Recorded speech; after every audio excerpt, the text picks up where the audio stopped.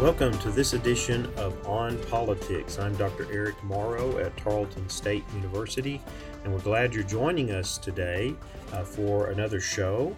We broadcast here on KTRL 90.5 FM every Sunday at noon and stream on tarletonradio.com. And the show is On Politics with Eric Morrow. And the focus of this show is not about the partisan clamor that we see around us, unless we look at the political side of it and why it happens. It's not about really taking sides. It's about looking at information and data, engaging with the issues that are out there that are significant, that are happening within politics and government and public policy, and trying to get you more information so that you can examine these issues and you can engage with them as you're interested, as they impact you. You can be aware of what's happening and the things that leaders, our elected leaders, and others in public service are having to address at the moment. And so we're glad you join us each week. Know that you can go back and look at previous shows or listen to them on SoundCloud. You can also download where you get your podcast. And of course, follow us on Facebook. That's On Politics with Eric Morrow for updates and interesting reads related to the issues we discuss on the show, and other things as well that we find engaging or interesting that are happening out there in the world of politics. One of the things that I wanted to do today with the show was to look back historically, as many people are doing right now in this month of June, to 1921 and the race riots and the massacre that happens in Tulsa, Oklahoma. And one of the reasons I want to do this is because I've taught a course on the politics of civil rights. And of course, this is a focal point, especially in terms of our modern era and going back and looking at what actually happened, because the Tulsa Race Massacre is one of those events that gets covered over time. It's just not looked at and examined for what it was when it happened. And it had happened, of course, the actual event, which it continued through the month of June, was between May 31st and June 1, where more than 35 city blocks in Tulsa, which was the area where blacks or African Americans lived and their businesses, where it was estimated that 191 businesses were destroyed and over 10,000 black residents were displaced from the Greenwood neighborhood in Tulsa. And so there's still...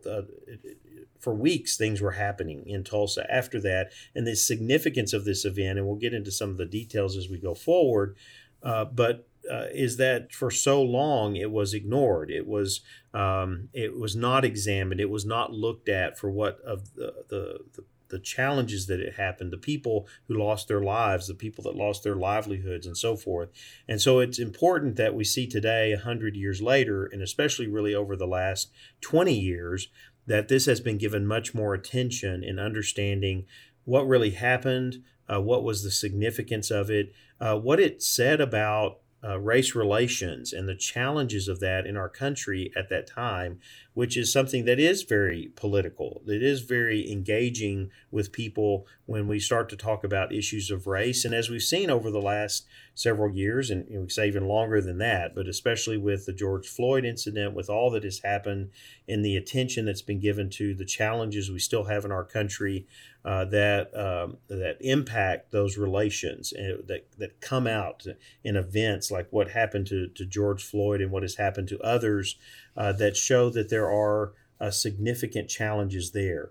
So I want to focus a little bit on this the Tulsa massacre and talk a little bit about the issues of why did this take so long and why is this giving so much attention now within the political sphere by leaders. Of course, Joe Biden was there recently offering his remarks, and we'll talk a little bit about that and what he connects to it politically, because he's advocating for more federal voting legislation and laws that would prevent some of the things that are happening in states around the country in terms of election security and and voter restrictions as it's being cast in the political debate.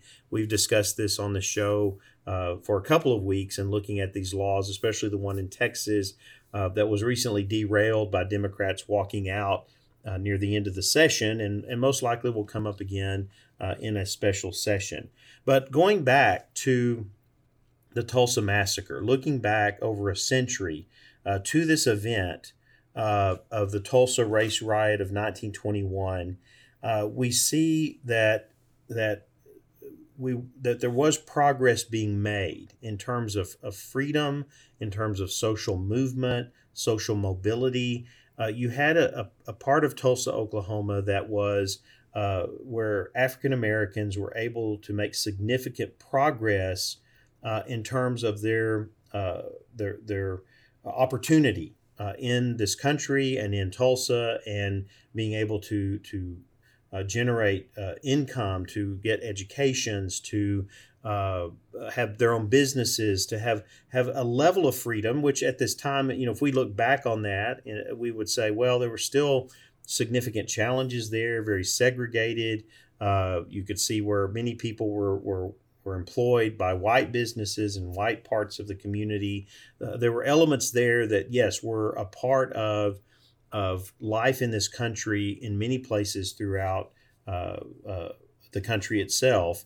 But there were also promising things as well. There were also things that were happening where people as human beings, no matter what their color of their skin, were able to progress, to have opportunity, to have freedom, to have economic freedom and opportunity, and educational and so forth. And here it was flourishing.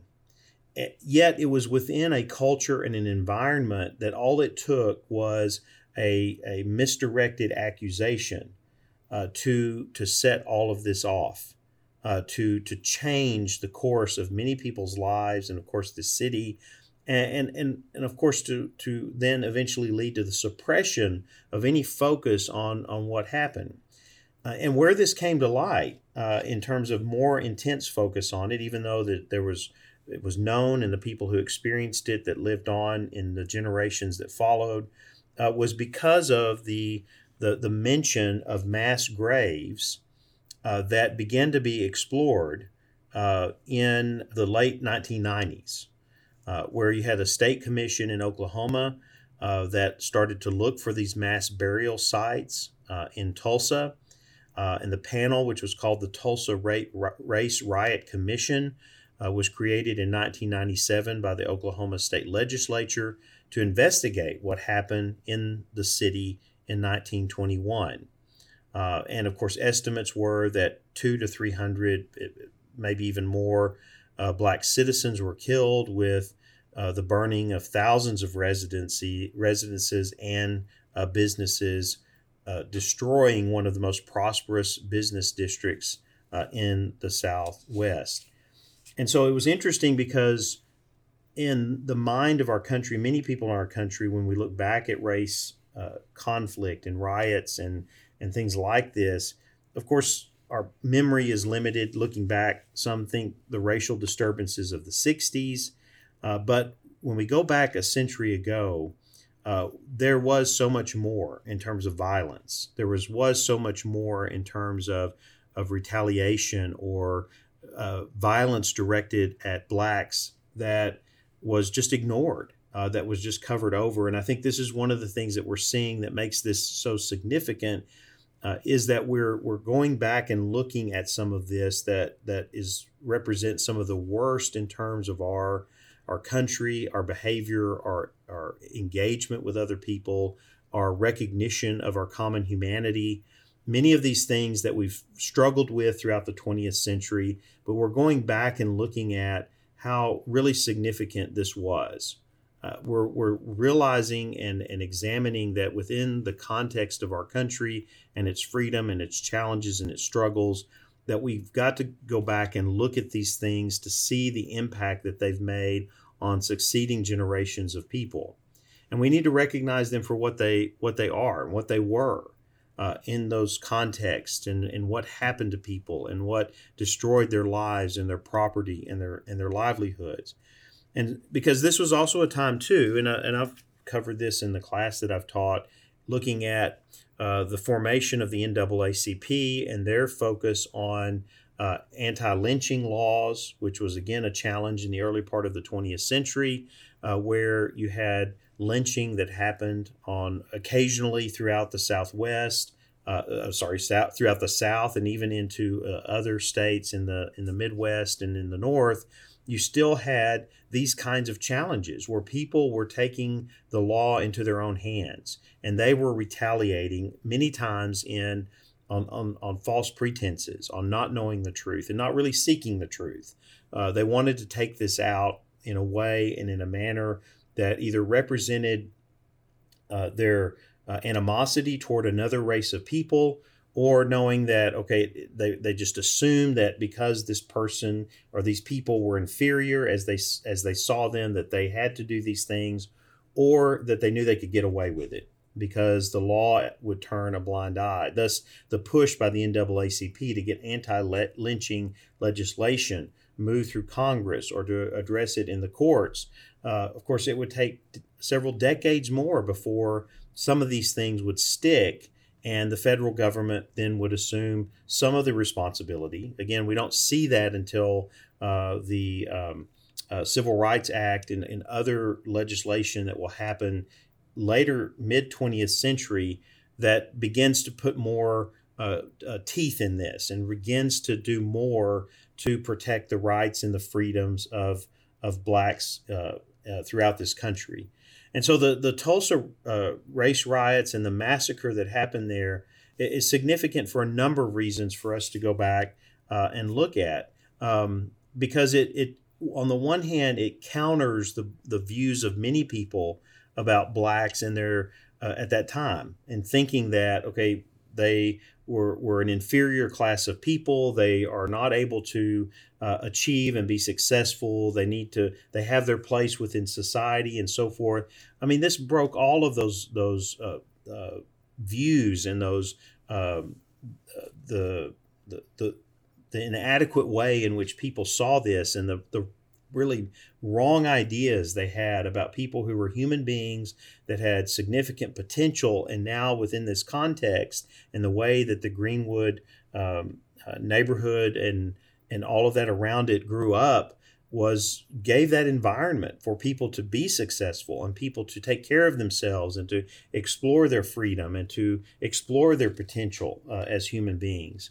And so this is quite significant that in going back to look at this, to say that we can't cover over these kinds of things. We have to push back against generations of people who followed, who didn't want to engage with what really happened, that didn't want to look at race disparity there and look at it in terms of violence of whites on blacks and be able to say, okay, who's actually in the wrong here? Who would take this into their own hands and be willing to do this kind of damage and to do this kind of violence upon other human beings? And so one of the political aspects of this that I think are very significant, and this is something to me that in looking at all of the debates that are going on when we talk about race, when we talk about the issues that still persist, that flare up from time to time, is this the need for those who are our leaders, those who are our political leaders, to engage with the past, but also to engage with the future in trying to help those that are in office and those that are community leaders to work for solutions that bring people together with respect and engagement, a level of engagement that is for the benefit of all involved within a community. And that's where I think it becomes a challenge, because the tendency there, because of our political challenges today and the partisanship we see and where people are on different sides of different issues, is that you have some that are working for a national solution. How do we address this at the federal government? that then, as we did with civil rights, as we did with voting rights, so that then over time, some of these inequities, some of these challenges, some of the concerns that people have about elements of racism that still persist, both culturally, societally, institutionally, are addressed and engaged with, so that we don't see incidents happen like what we've seen over the past few years.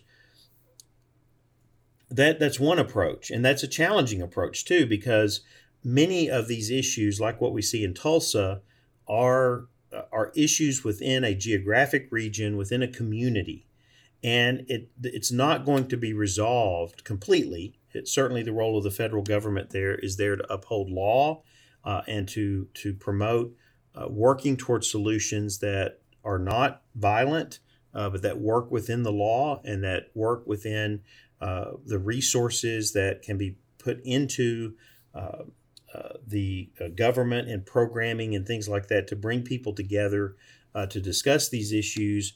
But at the federal level, it is so far removed, and it is not a one-size-fits-all. And I think this is where the challenge is on both sides. Again, when we talk about both sides of the aisle, Republicans and Democrats, is how you approach it. Because on the one hand, as Biden will talk about in a moment, proposes new voting rights laws at the federal level in terms of federal government engaging with these kinds of issues.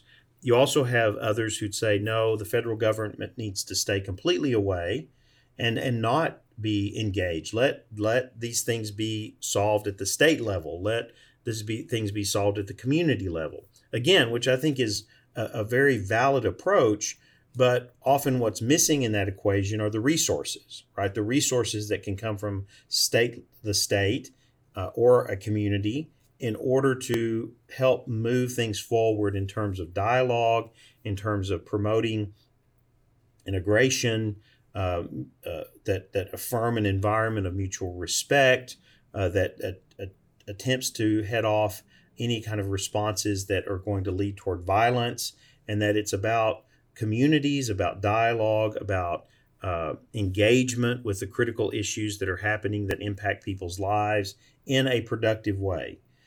And that's where the federal government can come in. That's where it has in the past in terms of resources needed to address major social challenges, major economic challenges within a certain area.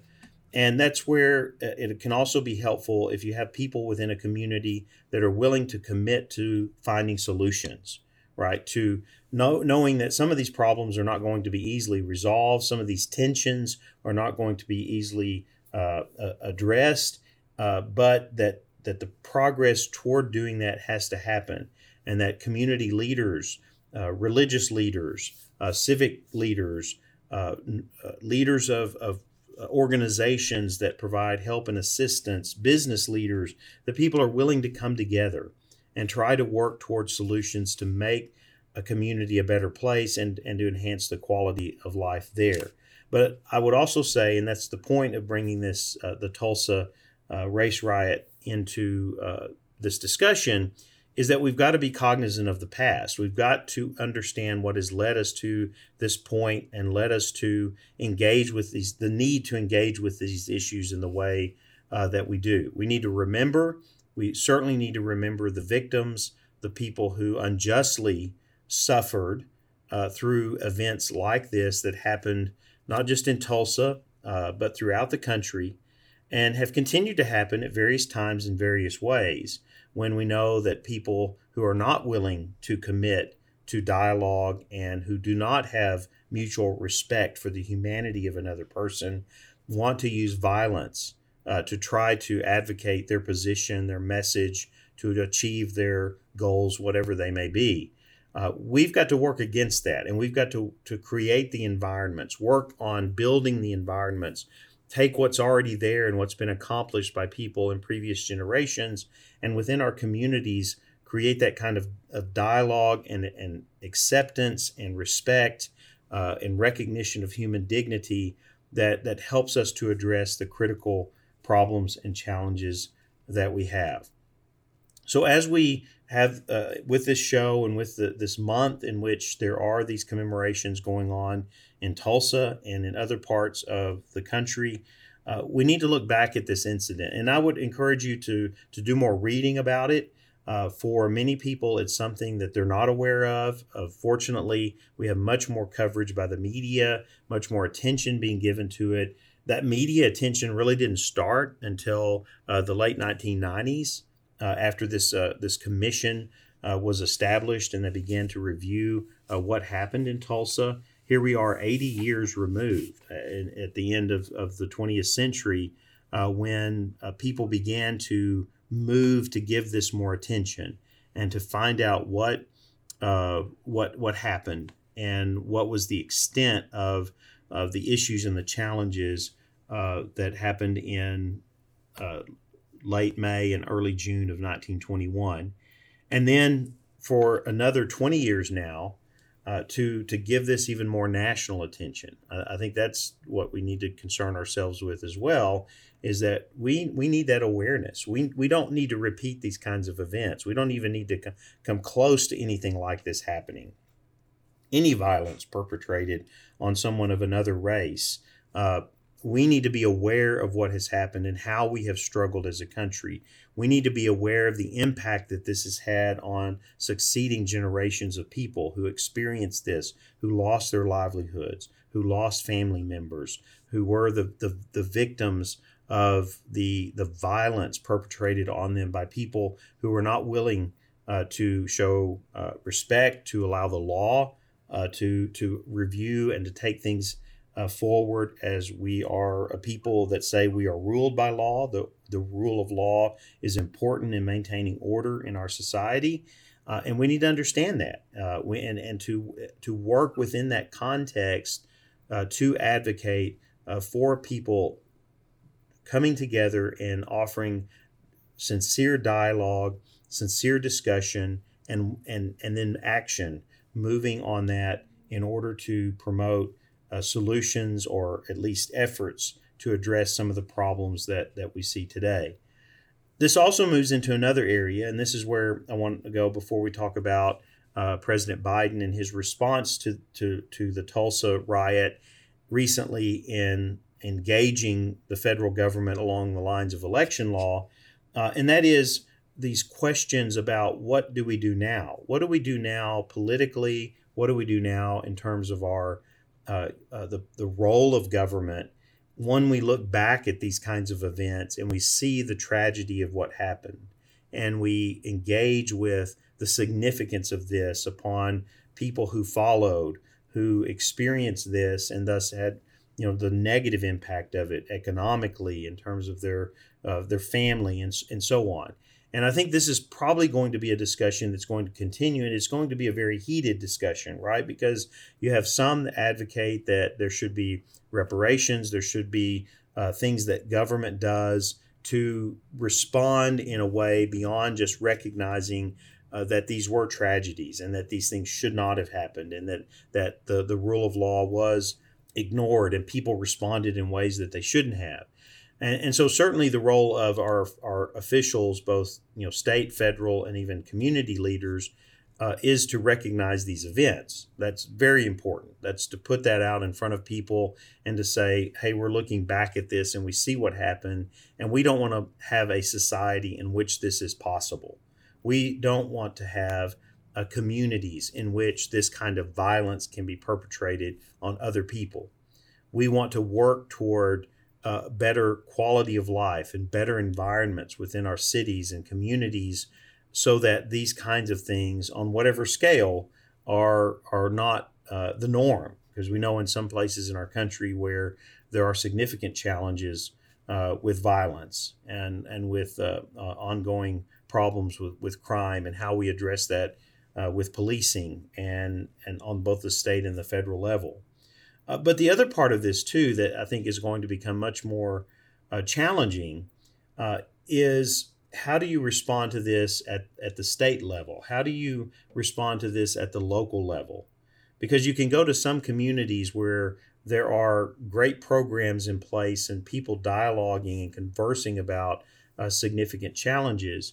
You can go to some places where that's kind of a veneer. It's happening, but it's not substantive and it's not affecting change. And you can go to other places where it's much more intense and it is engaging people and trying to create better quality of life and trying to engage with some of the results of what have happened in the past that have led to economic and educational disparity and social challenges and so forth.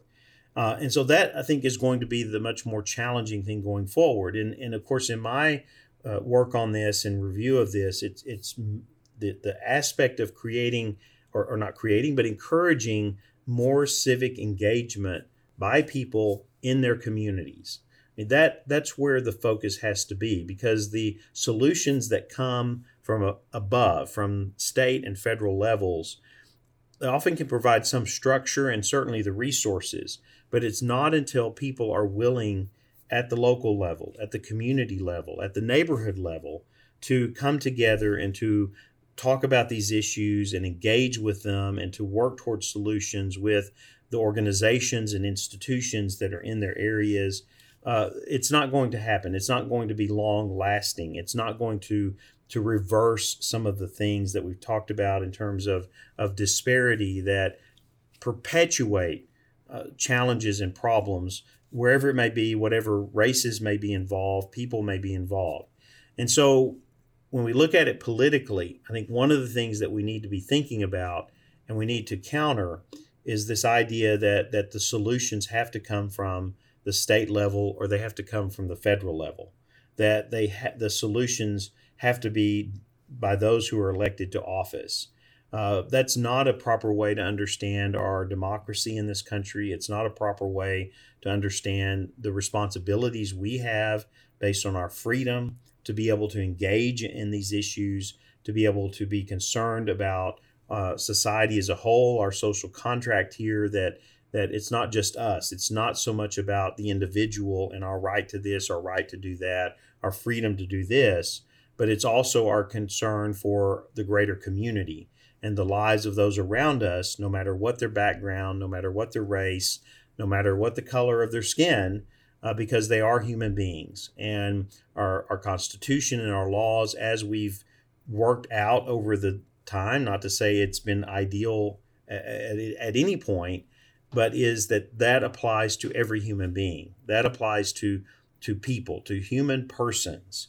It does not distinguish between color of skin, race, social status, and so forth. That's what we have to keep in our minds, and that's what has to guide our engagement at our community level in order to address the significant challenges that may be before us, the tensions that are there, the opportunities to work with people to affect a better quality of life, to emphasize the importance of life itself and having an environment within a community that helps to sustain that and helps to meet the needs of those who may be struggling and in some way been affected by the disparity that can be there. And so look back. I encourage you to look into this and learn more about the Tulsa massacre and what happened, to understand and see these kinds of events that have had a significant impact on the lives of people, especially events that were covered over or not given the attention they needed, because this, I think, is going to be more of what we see within our country and our society, is coming to grips with these kinds of things in our history, but then also working and responding to them by saying, let's not let something happen like this again. Let's work within our communities to make them places of mutual respect that support human dignity and human life, and that also are thriving in terms of our understanding of democracy and how the principles of democracy and of our republic, focusing on the rule of law, applies to all people, so that we can have better communities, that we can have better conversations and dialogue and engagement with every human being within our society. We're going to take a quick break, and when we come back, we'll talk about this event in terms of President Biden and what he has discussed in terms of voting rights law for the federal government to counter what's happening in some of the states. And then we'll also get a little closer to home in Texas, where we'll talk about the wrap up of the legislative session. Will there be a special session this summer? And what will be a part of that if it happens? We'll be right back. I'm Rissa. I'm Taylor. And we are the Music Business Babes. Music Business Babes is a music-based bi-weekly podcast where we answer tough industry-related questions, discuss updates in the industry, provide insight from our own personal experiences, and share fun stories along the way. You can catch the show by searching for Music Business Babes or Tarleton Radio Network, wherever you get your podcasts.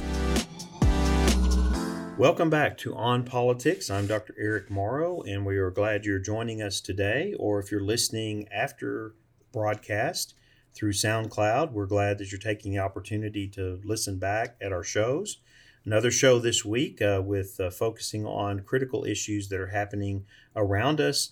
Of course, the first part of the show, if you missed that, was looking at the commemorations around the Tulsa race riots and massacre that happened in 1921, the 100th anniversary, and what that means in terms of political implications going forward, as we will most likely see some of these kinds of events like the Tulsa riot that was covered over for several generations become more visible to many Americans in looking back at how we addressed or didn't address some of these very challenging issues that showed the worst of our society in dealing with racial tensions and the issues of segregation and equality. So I wanted to turn now in a connected matter, as I mentioned in the first part of the show, to President Biden in his speech at the 100th anniversary of Tulsa's race massacre to call for legislation in Congress to protect the right to vote. And this is going against some of the things that we've talked about the last few weeks that's happening in many states where they are considering laws to, as Republicans say, focused on election security. We've seen this debate here in Texas. Democrats saying, no, this is about voter suppression. Of course, the laws in Texas were focused on what county election officials had the freedom to do. What were the parameters in which they could function in carrying out an election in terms of hours they could be open, focused also on drive-through voting and other elements that Republicans, at least in Texas, were saying these opened up the possibility for greater election fraud. The other side was saying, well, no, these are flexibility that offers election officials the potential to get more voters, registered voters, to vote, to have that opportunity, to have a variety of means in which to do it. And of course, I've advocated and said here that we've got to be careful here because the dialogue about this has become more political than it has pragmatic, because elections cost money. They cost money to run, and they cost money to ensure their integrity in terms of the use of technology, the training that goes into it, and so on. And that varies from rural to urban areas in terms of how elections are carried out, how they can be effective, how they can be provide the opportunity for registered voters to vote, as well as the security aspect of it as well.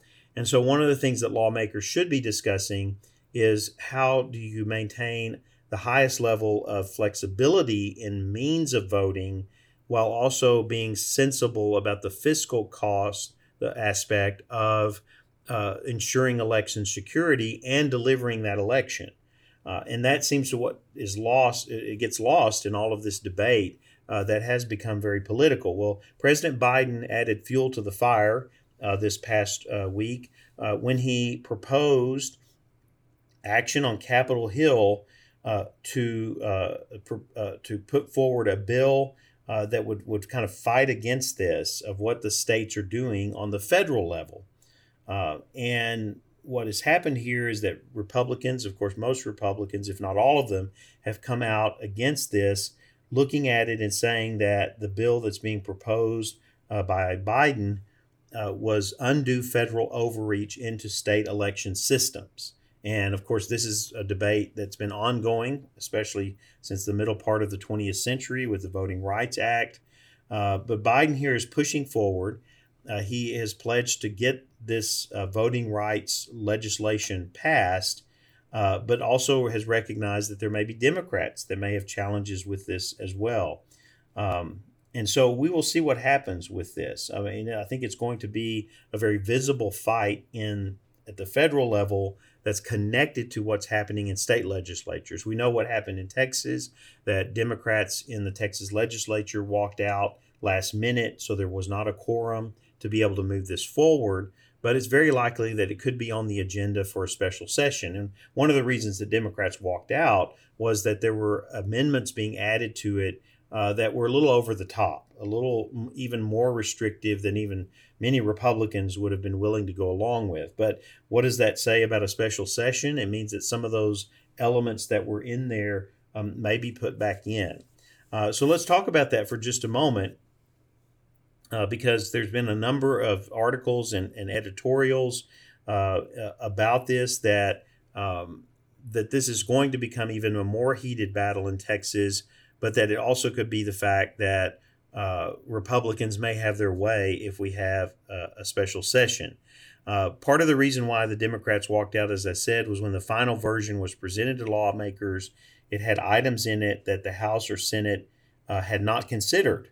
One lowered the bar for a judge to order a new election because of alleged fraud, so that puts it in the hands of the judiciary. Another seemed particularly partisan, in that it would restrict early voting on Sundays to a window of 1 to 9 p.m., and which would cut back on polling access. One had said, and of course this is where it becomes very political, that this can only be looked at as an effort to curtail the Souls to the Polls events, in which organizations take black churches to vote early after morning services. GOP legislators now say it was a mistake in the bill's drafting, even though some had defended it without catching an alleged typo that was in the legislation.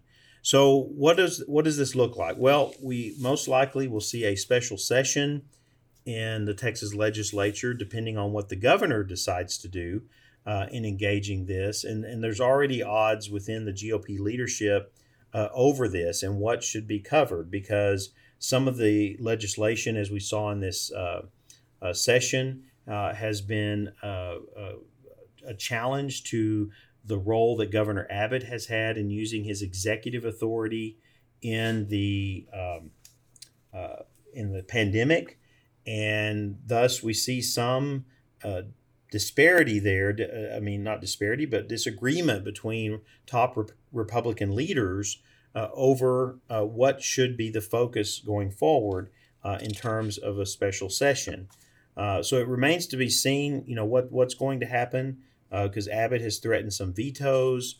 You've had debates, the tensions there between Governor Abbott, Lieutenant Governor Dan Patrick, House Speaker Dade Phelan, on how to approach this elections bill if it comes back up, and what other legislation should be on the special session agenda. And so this is going to be played out over the next few weeks, and it's something that we'll be covering, especially since special sessions are somewhat unique in our modern era. Although they happen, sometimes they're very short because there are loose ends that are not wrapped up in the regular session. It's been a long time since we've had a lengthy ongoing, or at least a few sessions. There were some years in the past where we had multiple special sessions. But again, it's going to be political tensions, political debates here about what's actually supposed to be on the agenda. Texas law, the Constitution, stipulates that it's the governor that decides that. And he could very well hold some things hostage in a way of saying, well, this is the issue I want you to look at first, and then we'll get to this if the decision is favorable on the issue that he wants. And of course, this election law, this review of election laws and this proposed legislation on elections could be at the front of the list. And that's what Abbott has made clear. He wants the legislature to finish the job on Senate Bill 7, particularly because it is a popular issue out there with those that may have been dissatisfied with the outcome of the election of 2020 and looking at the potential of, well, how did this happen? It was in the pandemic. There were different approaches that were taken to carrying out the election. Did this contribute to that result? Abbott also may call a special session that would deal with some of the bills that the Lieutenant Governor, Dan Patrick, was advocating, such as banning transgender students from playing on sports teams based on their gender identity, preventing local governments from using taxpayer funds for lobbyists, and punish social media companies for censoring Texans based on their political viewpoints. These were three signature issues of the Lieutenant Governor that he wanted to see done before the legislature adjourned, but it did not happen. Patrick has also asked Abbott to include in any special session a proposal to outlaw gender-affirming health care for minors, which had also died in the House, so something that they wanted to be carried forward. And again, he's also called for using a special session to continue to push hard for direct ratepayer relief for residential power customers after the February winter weather crisis. So we'll see if any of these issues are brought to the forefront as a part of a special session and what the politics are that play out between the governor, lieutenant governor, and the House Speaker in bringing legislators back to Austin to come into session and to engage with some of the issues that were left on the table, which again we know will not be picked up until the next legislative session in 2 years. Starts in January of 2023, unless there is a special session. The other side of this, too, is that we already know there will be a special session this fall once the results of the 2020 census are available to states and they begin the redistricting process, that the legislature will have to come back into session to look at maps and to decide on the redistricting and the maps that will apply to state, House, and Senate districts, as well as to U.S. House of Representative districts in the state of Texas. And we know that can be a very political and controversial process as well.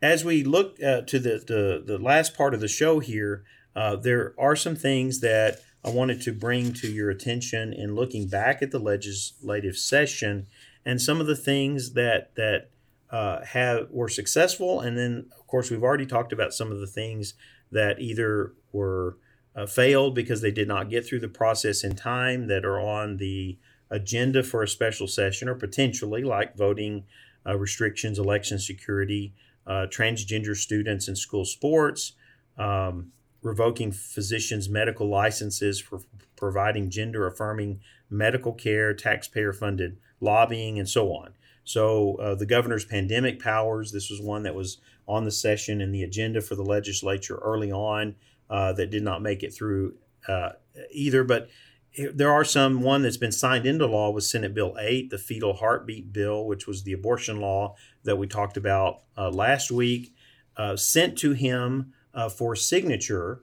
And these are things that it looks like will go through, are the permitless carry of handguns, that's open carry, the state budget, which that process was completed by the legislature, the winter storm response of the state, the House Bill 3979 addressing the teaching or the prohibition on teaching critical race theory in public schools, and then other things that got through that are certainly signature items that are along the lines of things that connect with voters leading into the next election cycle, the national anthem bill, the broadband expansion bill, ban the abortion if Roe v. Wade is overturned, and then protecting churches from closure during disasters. So there's a lot here that has happened in the state legislature. Some of this is major in terms of its impact. Senate Bill 3 that was sent to Abbott on May 30th, which addresses the sweeping legislation because of the winter storm, which would create a statewide emergency system to alert Texans if power outages are expected and require power generation companies to better prepare their facilities to withstand extreme weather. So a major one coming out of the events of this last the winter storm that we had back in February. Senate Bill 1, of course, related to the state budget, the one that must pass so that the government can be funded and government programs and institutions. It's the state budget for the 2022-23 biennium. Lawmakers entered the session expecting to make major cuts, but financial forecasts improved, and so we do have a budget that does not have cuts. In fact, the challenge has been where to spend additional revenue, where to use federal funding that's being provided as a part of the pandemic relief. Another one that I had mentioned, the National Anthem Bill. This conservative-backed bill would require any professional sports teams with contracts with state government to play the national anthem before the start of a game. Of course, we know some of the background and history on the challenges there. Broadband expansion, one that might impact some of our listeners. This measure would aim to incentivize the expansion of broadband internet access to areas across the state through the creation of the State Broadband Development Office, which would award grants, low-interest loans, and other incentives to build out broadband access. So something that may be of benefit to those in rural areas that do not have fully that kind of access. And of course, one that was on the religious freedom front, House Bill 1239, sent to Abbott on May 28th, protecting churches from closure during disasters. This measure would ban public officials from closing churches or other places of worship during a disaster declaration. And that one we'll save for a future show when we look at legislation both on the federal and state levels that has come out addressing religious freedom or establishment clause issues in the First Amendment. I like to do a show occasionally on that where we try to look at what's happening and developing in that area of law. As we wrap up the show today, I'm looking forward to getting back to having some interviews.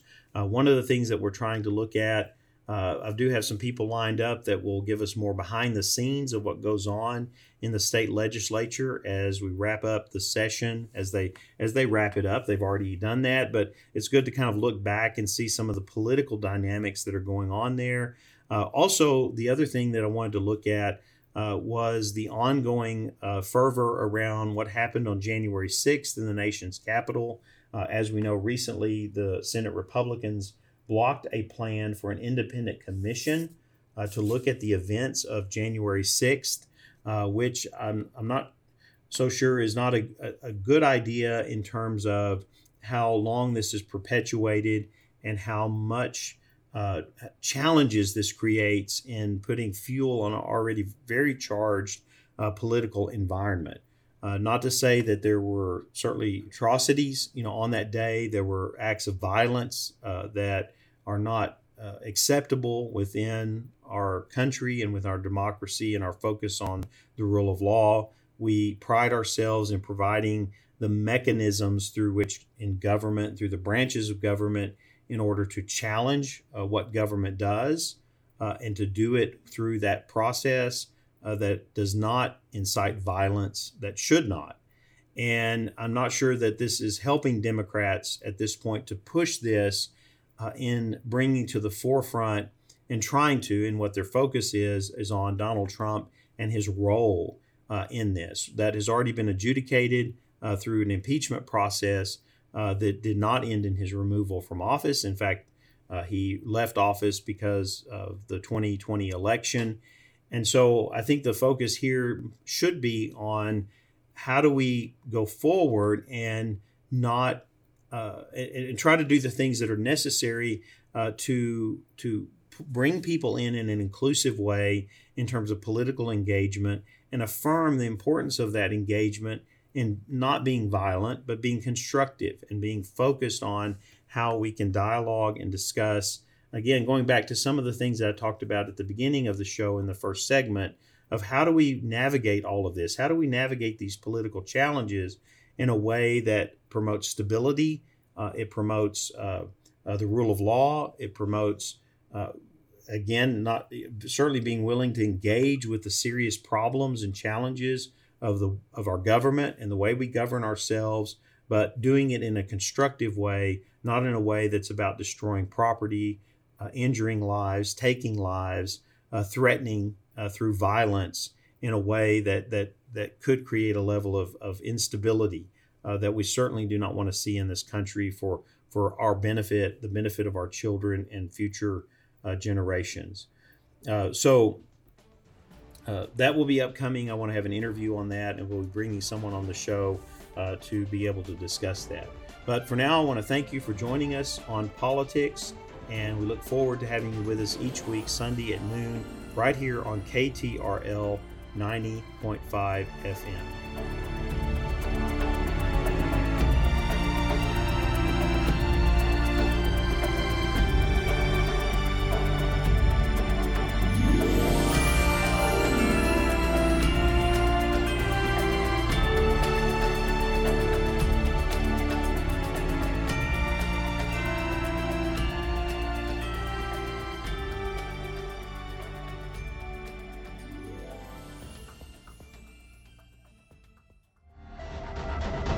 This has been a Tarleton Radio Network podcast with production from me, Taylor Welch. And me, Carissa Cole. Find more great shows by searching Tarleton Radio Network wherever you get your podcasts.